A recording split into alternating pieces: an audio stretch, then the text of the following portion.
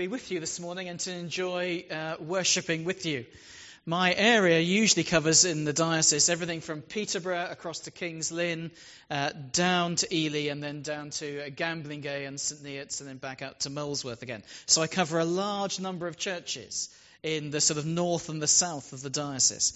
And I just want to say how important and how significant your worship is together. There are very few churches like yours, not just because it's a new church, but because of the variety and the ministry that you have here. It is very precious. Guard it carefully. It's just great to see different ages, men and women, worshipping with such a great band leading our worship this morning. So thank you for blessing me, but do take seriously how unusual this is. You are in many parts of the diocese, and look after yourselves. Guard the faith and each other carefully. Peter, thank you for your invitation this morning. Let's pray together. Heavenly Father, as we come to your word, we pray that you would be glorified in our words, in our thinking, in my speaking, and in all that we do and say. May you receive the glory and honour due your name. Amen. Is anybody here from the Lake District? Oh, that's all right then. I've been twice to the Lake District in the last 2 months. Haven't been for years and years. And we went at the end of August as a family. And we thought, great, we'll do some hill walking and various other things like that. And it poured with rain every day. I happened to go for a conference 2 weeks later, Monday to Friday, and it poured with rain every day. It was just extraordinary. There was one moment when late in the afternoon the sun came out and the fells lit up, and it was magnificent, truly awe-inspiring. But the rest of the time, all it felt was grey and overcast and heavy. A bit like Scotland most of the time, I hear. Moody. And you can tell. We stayed in Keswick. Now, Keswick has that world-famous museum, a pencil museum. Doesn't that set your hearts racing, the idea of going to a pencil museum? Well, in Keswick, it's a highlight. When it rains as often as it does, you can see the crowds of children and families lining up to go to see pencils. Exactly. Woo! It is so good. What a contrast when you see people wandering around in their raincoats, in their sort of cagoules and everything else, looking miserable, looking for something to do. And then when the sun comes out, people really do enjoy that magnificent scenery. Our gospel reading, John chapter 5, which I understand is part of a series that you're looking at in John. We're going to look at those first 18 verses together. Is quite a remarkable passage. There's lots of things we could say about it, but I've limited ourselves to 3 sort of headings. And the first is called Cloud and Sunshine. And it's in those opening 9 verses of chapter 5. You can actually go to the Pool of Bethsaida in Jerusalem today. I've led 2 pilgrimages to the Holy Land, and down by the Sheep Gate you can actually see this pool. It is well preserved, and there's beside it a small church called St Anne's. And lots of pilgrims go there and have this story read to them. But Jesus is there, and it is a place where, as verse 4, which is not in many manuscripts, not in the original manuscripts, but has been added later, tells us the blind, the lame, the paralyzed went in the hope of healing. And Jesus there amongst the crowds. And somehow he spots a man who's been there, we're told, for 38 years, day after day after day. Imagine what that would feel like, lying there in the heat, on that pallet, that mattress, that bed that he was on, in the hope of healing. Because the superstition was that if the waters were stirred by an angel, waters bubbling up from underneath. The first person in those waters was likely to be healed. How different that is to tonight's activities and your prayer for healing, when we ask the God of creation, the God who loves us and cares for us, to have his hand upon us, and as we pray that wholeness would come, and do take seriously those prayer requests, that God would actually touch you. Well, this superstition had grown up, and so people tended this pool with its 5 porticos, its 5 arches. And there was that man for 38 years waiting. Couldn't quite get there in time, because every time the waters were stirred, somebody else would beat him. He seemed to be friendless. And as usual, the friend of the friendless comes and identifies and asks the man that extraordinary question: do you want to be healed? What's that about? Of course he's been there. That's why he's been there every day for 38 years. Of course he wants to be healed. Or does he? And Jesus asks him, do you want to be healed? Seems to me there are 2 potential reasons for that. 2 possibilities of his question. And maybe it's because actually, if he was healed, what would that man do? His illness, his paralysis, defined him. That gave him his sense of identity. Everybody knew who he was, and he eked out some form of living. If he was going to be healed, then his life would be changed dramatically. Did he want that?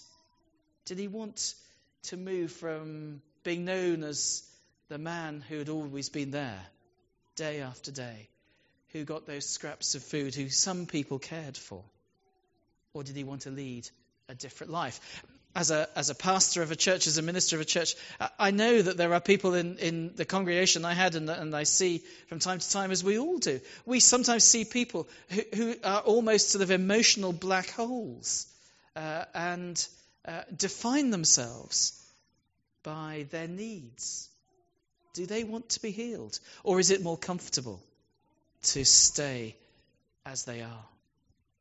And I guess that's then the second possibility, which comes from the word that is used in the passage. The paralysis is described as a withering. And maybe the man's life had so withered that he couldn't imagine anything else, emotionally, physically withered to that small spot by the pool. I said earlier that one of my passions is Doctor Who. And I recognise by saying that a number of you will already have dismissed anything else I've got to say.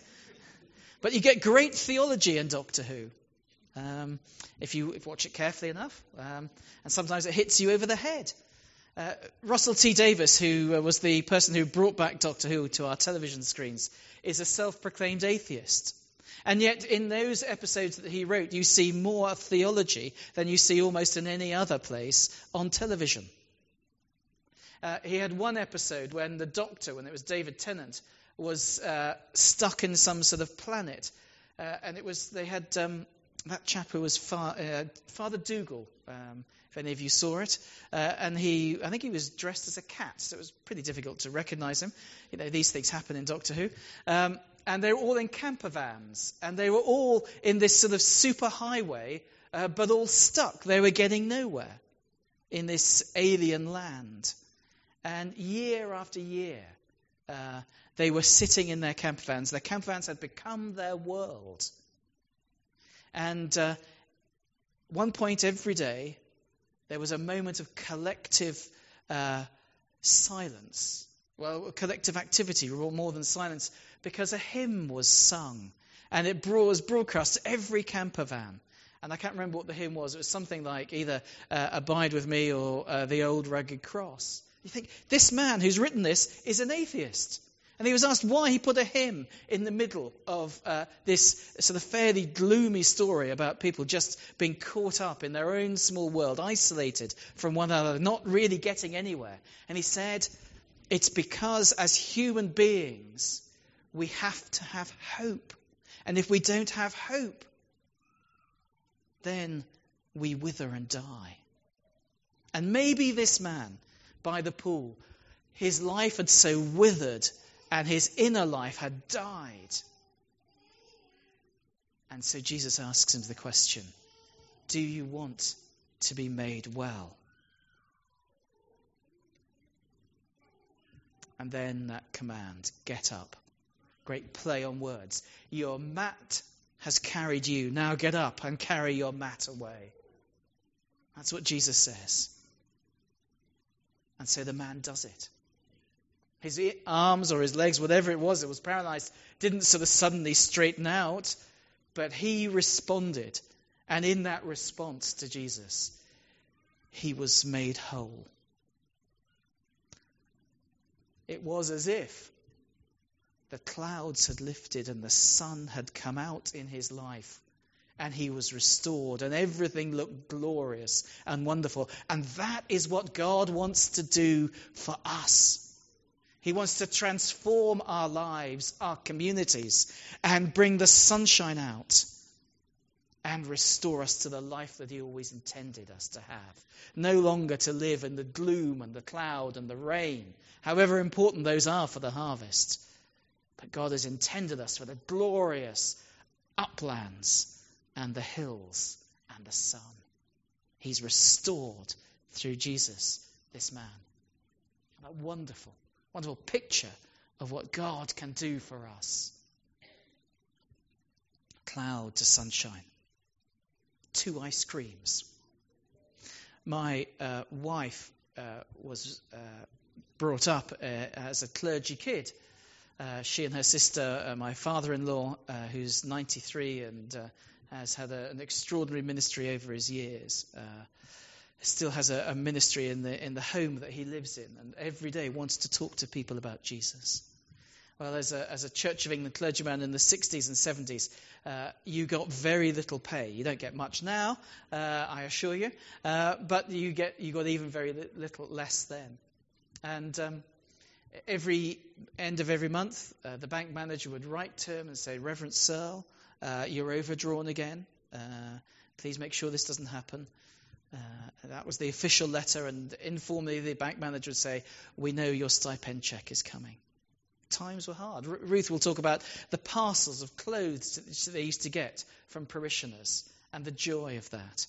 And on one day of the week, they were allowed orange juice and chocolate biscuits. That day was a Sunday. We had, in my congregation, we had a family. He was also brought up in a clergy household, but obviously a slightly stricter household. And on Sundays, they couldn't do anything. They weren't allowed to do anything apart from to go to church and to various other church activities. They weren't allowed to kick a football around in the garden. Life was restricted. And he certainly wasn't allowed 2 ice creams or any ice cream. But actually, Sunday should be a day of 2 ice creams, of lots of chocolate biscuits, of orange juice, of celebration, of coming together. And that's why I think it's so good that you're having a bring and share lunch together, so you can enjoy not only your fellowship and your meal together, but all that God has given us is good. When I was leading one of the pilgrimages to Israel, we stayed in a huge hotel in Jerusalem. And there was a number of lifts all over the place. And always there were 2 lifts together. And one of the lifts had writing in Hebrew. We didn't understand what it was, so we asked somebody. And they said, that's the Sabbath lift. Because on the Sabbath, if you stood at the lift long enough, the one with the writing by it, the doors would open automatically. You would step in, and then doors would close, and you'd go up to the next floor, and the floor after that, and the doors would just open. It was on a continual circuit. You didn't have to push the button to call the lift or to say which floor you went to, because that was work. That was last year. The Jews in Jesus' day had that same view of the Sabbath, that you mustn't do anything. Who was this man carrying this mat on the Sabbath? Who told you to do that? I said, he didn't know. And then there's that extraordinary meeting in the temple and that confrontation. The Jews incensed as to why Jesus would tell anybody to do anything on the Sabbath, because the Sabbath was a day to remember all that God had done. It wasn't a day of celebration. It was to keep the law and all those laws and rules and regulations so that man would be kept in their place. And Jesus says that's the wrong idea of the Sabbath. The Sabbath is to be transformed, to actually bring new life, to celebrate together. And as the Father works, so I work on the Sabbath, says Jesus. God in his compassion and love and mercy, they'd never cease. Maybe in Genesis, God stopped the work of creation, but he didn't do nothing. His love and his compassion and his mercy, his sustaining the universe continued. And Jesus says, that should be our view of Sabbath. I've come to release you from the rules and regulations. Come to bring new life. Come to bring 2 Sundays, 2 ice creams to you. That's a day to be together. No longer bound by the rules of man. Come and enjoy. Find fulfillment. That's what Jesus promises. 2 ice creams. And then thirdly and finally, by whose authority? My wife works now for the Ministry of Justice, and I happened to be in London with her last week. I was at the conference during the day, and she was also down in London, and I called into her workplace. I'd never been to the Ministry of Justice before, and I couldn't get very far in because there were all the security guards and sort of processes to go through. But she signed me in. She has the authority to do that. If I just turned up and said, the person down the road said I could come in, they wouldn't allow you. But the one who has authority gives permission. And Jesus is the one who has authority. He is the Father's Son, the God of creation, the God who wants to restore and to bring new life and new hope. Jesus is equal with the Father. John makes that very clear. And as you've been looking at John so far, and as you continue to look at John's Gospel, we're confronted with who this person of Jesus is. This is God himself. No wonder the Jews were so incensed. So where does this leave us as a church community? Well, it's difficult for me to say in many ways, because I don't know you well enough. It's always difficult being a visiting preacher coming in, and I wouldn't be so presumptuous to tell you what to do. But to leave you with some questions.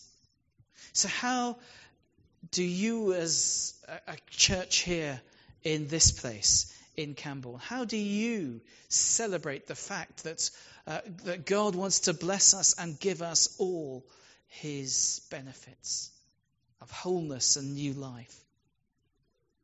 How do we confront others with the claims of Jesus? How do we allow them to explore this person of Jesus, to discover that this is not just a great healer or a good teacher, but this is the Son of God. This is God himself who's come to restore his creation, to bring new life and hope to withered souls, emotionally crippled, physically crippled people.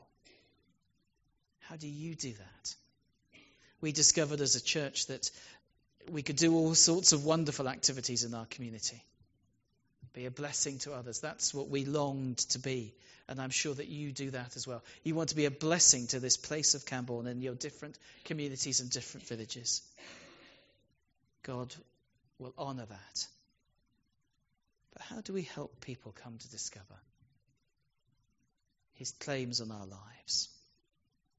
We had to be strategic in that. We had to help people and give opportunities, whether it was through Alpha or through different programs to discover who Jesus is. I hope that you have those in place, because God wants to do amazing things here amongst you, for you and in this community. So as we celebrate and continue to celebrate today, the God who transformed the world from cloud to sunshine in this one man and in many of our lives, the God who enjoys releasing us into his praise and to his wholeness. We move from regulation to Sundays with great relish. And we also proclaim Jesus as the Son of God. May he bless you in your continued life together.